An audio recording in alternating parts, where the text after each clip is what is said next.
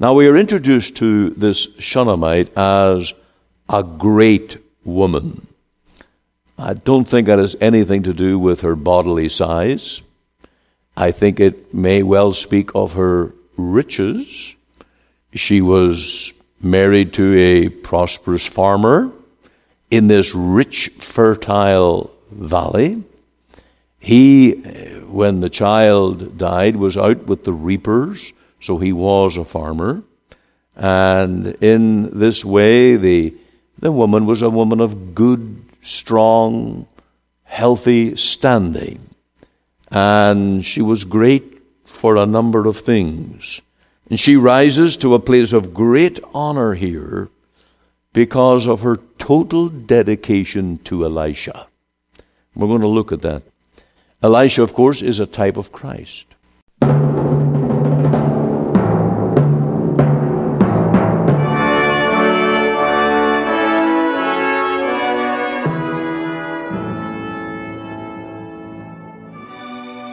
Welcome again to Let the Bible Speak. This is Pastor Ian Gollaher.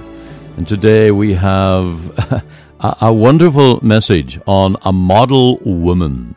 So men, call your wives and listen in here as we look today at 2 Kings chapter 4 on this Shunammite woman who was mightily blessed and served God so effectively.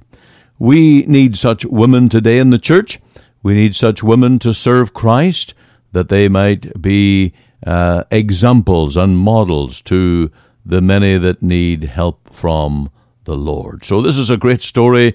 I trust you'll stay tuned with us right through the program today when we let the Bible speak from the pulpit of our church here in Cloverdale. We also move on to our Righteousness Exalteth a Nation segment, and we come to another reason why I hate alcohol. Now, hate is a strong word, I know, but I do. I really detest the whole alcohol trade. I detest the whole business of people making money out of those that are vulnerable and foolish, and we see this evil growing and growing in our society. And as we have already learned, Canada is far ahead of nations in the consumption of alcohol. In other countries of the world, the brakes are on. The evidence is out that it's doing harm. But here in Canada, it seems that the consumption of alcohol increases, and it is doing untold harm for health, in morality, and in the society life, domestic life as well. And we're going to get into some of that today. So stay tuned with us as we bring to you the message of God's Word, and may the Lord in His grace meet with you and stir your heart. I always count it a privilege, of course, to proclaim the gospel, to bring you the message of the Lord Jesus day by day here in this program as we let the Bible speak. And may today be a word just for your heart to lead you to faith in the Savior. All right, our text tonight that I want to focus on at first is 2 Kings 4 and the verse 30. The verse 30. These are great words of the Shunammite woman who, when she is pleading with Elisha to come and raise her son, and she lays hold upon his feet and she pleads with him, and she says, "As the Lord liveth, and as thy soul liveth, I will not leave thee." I want to use these words tonight as a statement of Christian commitment, a total, absolute dependency upon our Savior. There are many things that are taking people away from full commitment to the Savior. Distractions, things that could be legitimate, like this one. Gehazi, the servant of Elisha, was commanded to take the staff and go and raise her son, but she was having no distraction here. She was putting no confidence in this servant of Elisha.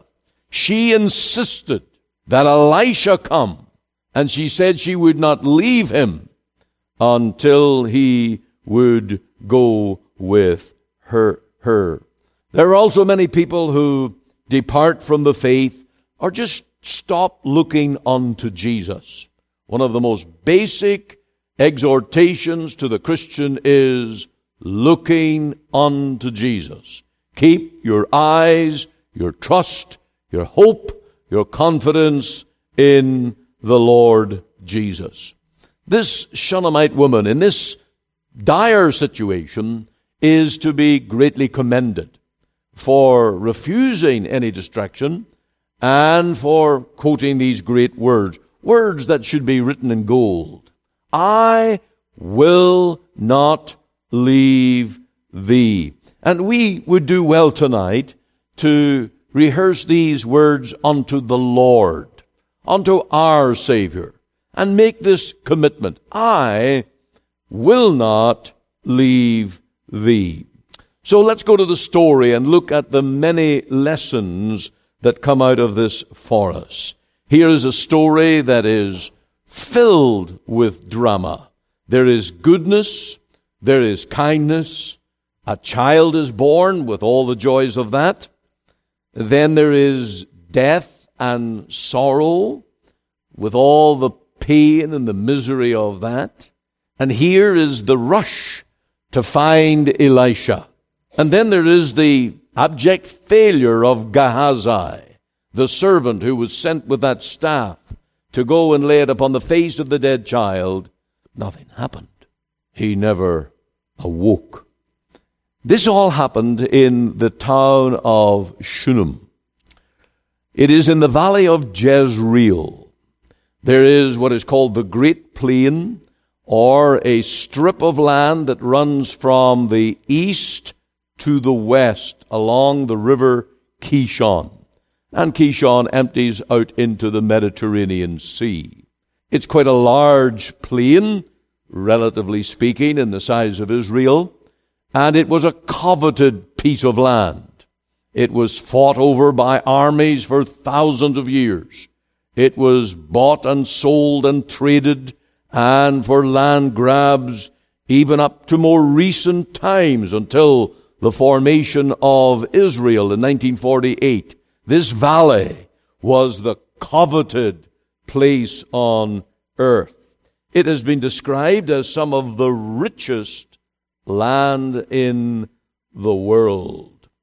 A man called Lawrence Oliphant, who visited the valley area in 1887, he wrote that this valley of Esdraelon, or Jezreel, as it is more commonly known, that he said it was a huge green lake of waving wheat, with its village-crowned mounds rising from it like islands. And it presents one of the most striking pictures of luxuriant fertility which it is possible to conceive. Be good to go on Google and take a look at it, wouldn't it? And it is some of the richest land in the world. It would be like, to us, the Fraser Valley, or to Egypt, the Nile. It is the breadbasket of Israel. It's just a little south of Nazareth.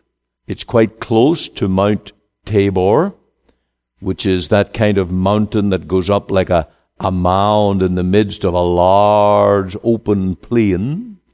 And there is this little village of Shunem.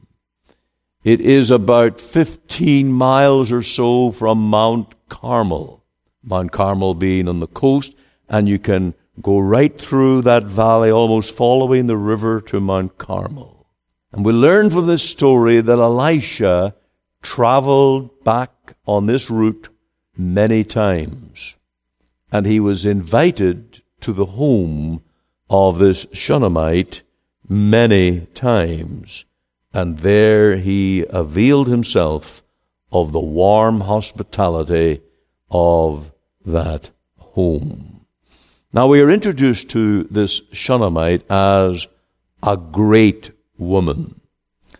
I don't think that has anything to do with her bodily size.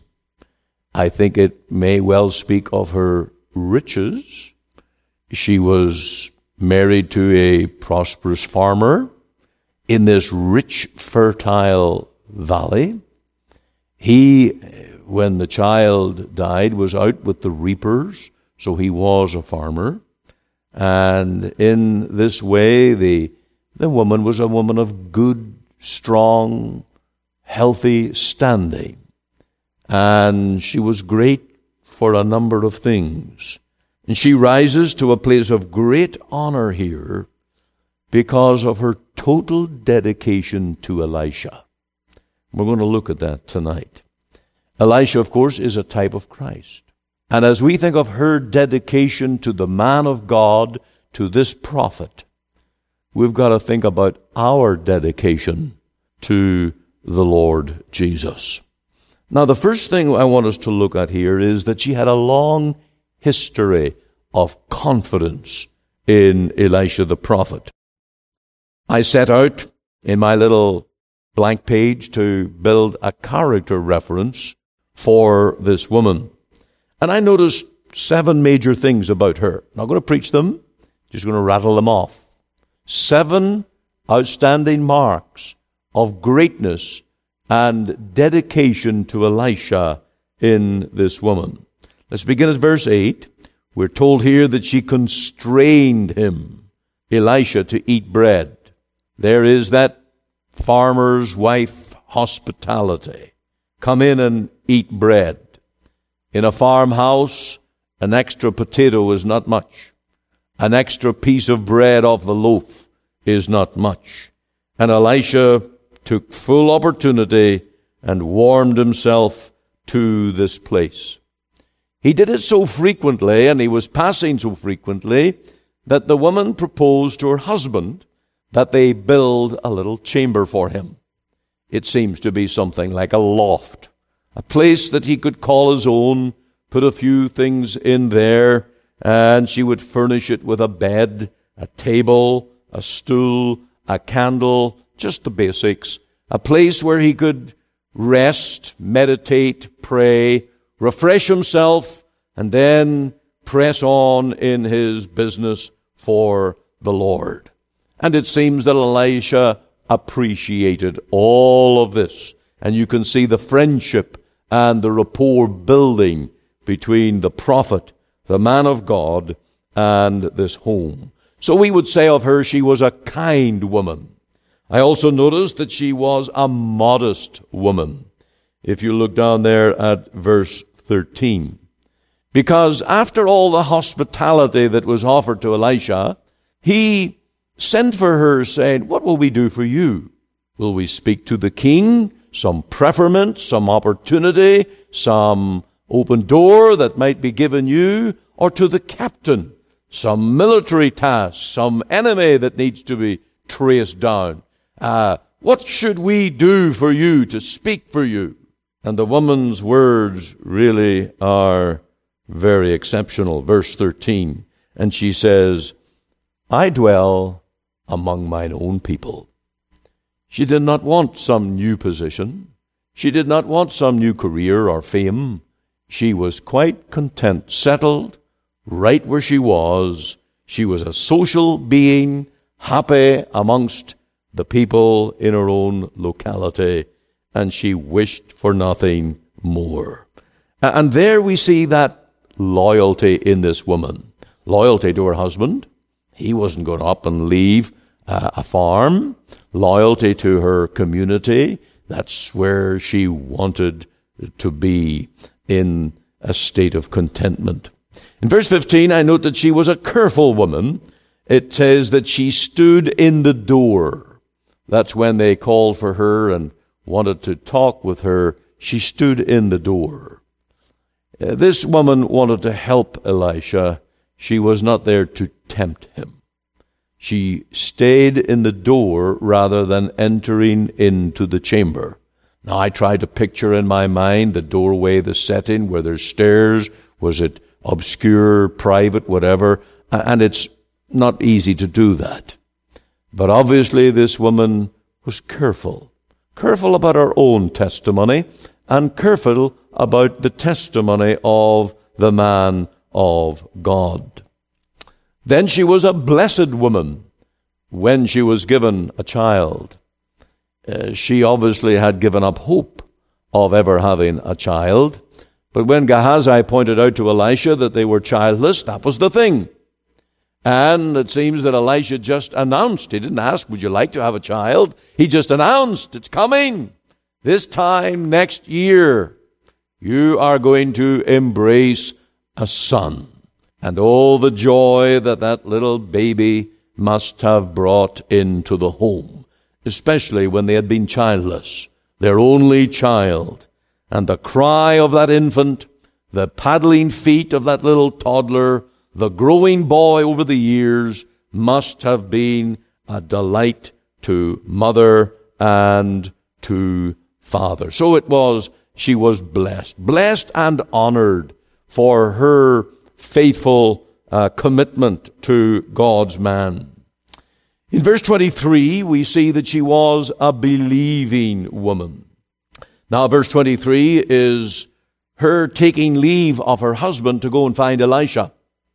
And she is asking that a servant and a donkey be available that she may make the trip to Carmel. And her husband is perplexed. I don't think he has learned yet that the child has died. He obviously witnessed the child in the field with a pain in his head. And the child cried, my head, and the father had a lad take him home to his mother, and he died on her lap, and immediately she sought Elisha. And when she asked leave of her husband, he said to her, but it's not new moon, and it's not Sabbath. What? Why now? That little question mark there, it gives us the clue that if it was Sabbath, she would be going. If it was a new moon, she would be going. Whenever worship was on, she went regularly. That was her habit. We see that she certainly outstrips her husband. He seems to be weak in faith if he believes in God at all. We see that she's the one takes the leadership in befriending Elisha, providing for him, and now running to him in the time of need. It's all coming out of her own heart. And it's in this hour of crisis that she does what she always did. She sought the man of God, Elisha. Here is a little lesson for us. Our religion ought not to be built on the crises of life. Not when we're in trouble, but we ought to be worshipers regularly. When it is the time for worship, we should be there. And so when trouble may come, we just do what we do. We call and cry out unto the Lord. This was a great test of her faith. And here was a woman who along the way had been fortifying her faith. She was building herself up in her faith. And when her faith was tried, now she was able to meet the test. Now, note her reply to her husband in verse 23. And she said, it shall be well. Now, when I read that first and read some commentary on it, the debate was on in my mind whether she was deceiving her husband, playing the whole thing down, or whether in reality she had the deep down conviction that there would be a resurrection of her child. And the more I look at this and add in other information that comes up later, the more I am convinced that this woman really believed that there would be a resurrection of her son. Such was her faith. She was a believing woman. And she had the conviction, surely, if God gave me this child, then surely he would not take him away. There has to be an answer. And for that, she pursued after Elisha. Now, before we go to the end character reference on her, there's one other thing I want to point out. She was a winning woman. She was winning her husband. You will see how she honored him. She sought leave to take that trip to Carmel to find Elisha. And she was obviously submitting to her husband in all things that she could. And she says here in verse 22, "Send me, I pray thee, one of the young men." And as I mentioned, her husband doesn't seem to be very strong in spiritual things. He doesn't even perhaps understand what's in her heart, but she does honor her husband where she can. And this reminds us of Peter's words, "Likewise, ye wives, be in subjection to your own husbands, that if any obey not the word, they also may without the word be won by the conversation of the wives." And here's an example of a woman who certainly is strong in faith. Her husband doesn't do much by way of faith, and she graciously, wisely wins her husband by doing what she can to honor him. So here's a model woman winning her husband.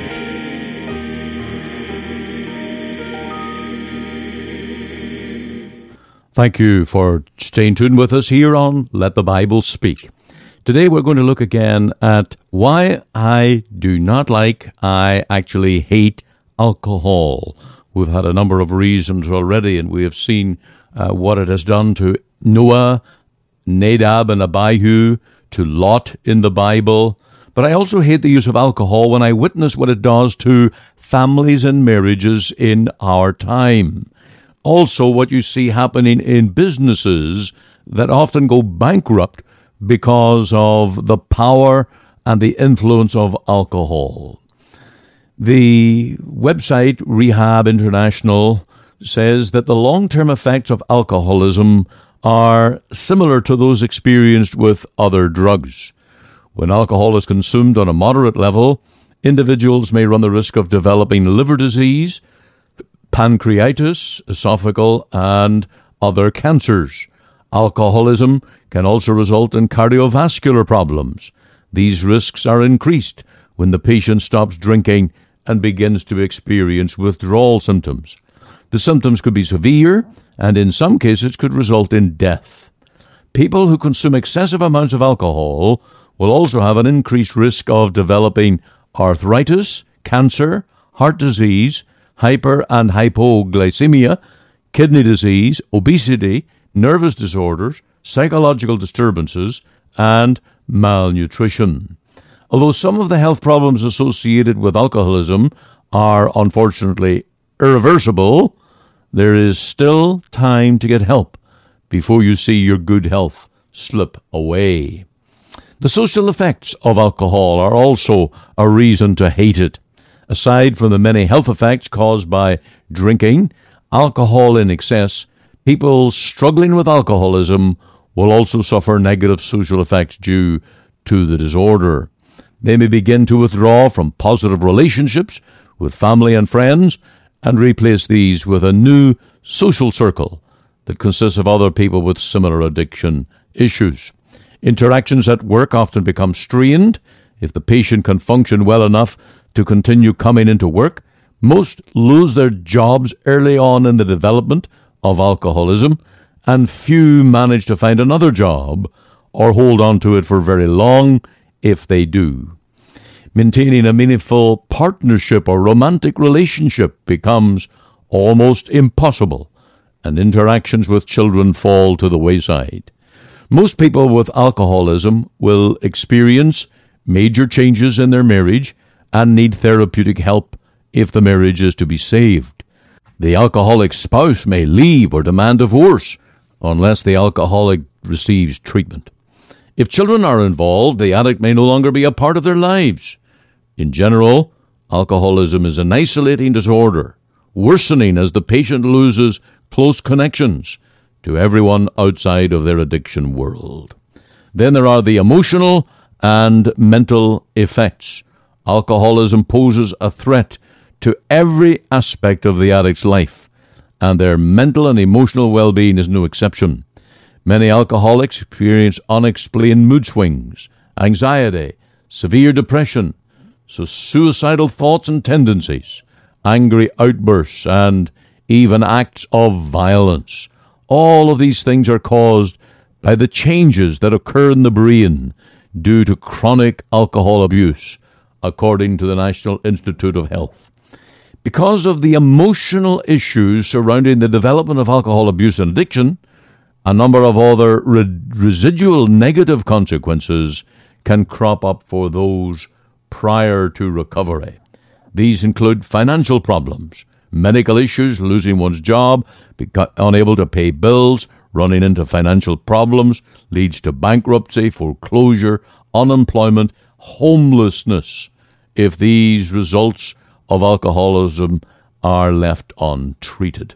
And so it's cyclical. It just goes spiral downwards. Legal issues, lost reputation, and lost opportunities. The lost opportunities are almost limitless when alcoholism is an issue. You're not going to get that job if you are suffering from alcoholism. You're not going to get that promotion. You're not going to get that person that you might be pursuing as a wife or husband. You're not going to keep that relationship, and those around you will keep you at a distance because of your alcohol problem. It is a dreadful menace, and we need to be crying out that God will deliver this nation from the curse of alcohol.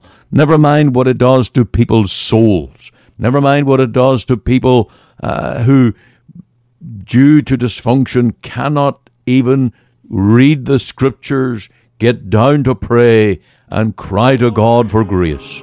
Oh, that we might seek the help of those who are under its influence and warn the rising generation against the evils of alcoholism. You are listening to Let the Bible Speak, the radio broadcast of the Free Presbyterian Church in Canada. This is Pastor Ian Gollaher. If you missed part of today's program or would like to hear it again, you can find it archived by program date on our website. Just go to www.ltbs.ca, CA for Canada. There you can read my blog, find my Bible study notes, audio and video sermons, as well as helpful articles. Or you can go to our podcast on iTunes. We're on the air Sundays at 9:30 a.m. for our full church broadcast, and Monday to Friday, 5 a.m. and 5 p.m. on this station to bring you the gospel from our Free Presbyterian Church here in Cloverdale. We also invite you to our church services on Sundays, 10:30 and 6 p.m. Through our website, you can listen and view to our online services at 10:30 and 6 p.m. Make it your Sunday worship. Click on the Live Now button on the home page of our website. Or if you would like to talk with me one-on-one as a pastor, please give me a call. The phone number is 604-897-2040. The mailing address is 18790 58th Avenue, Surrey, BC, V3S1M6. We're located just 2 blocks north of number 10 Highway on 188th Street. Our website again is ltbs.ca. You can join us Monday to Friday, 5 a.m., 5 p.m. here on the station as we let the Bible speak.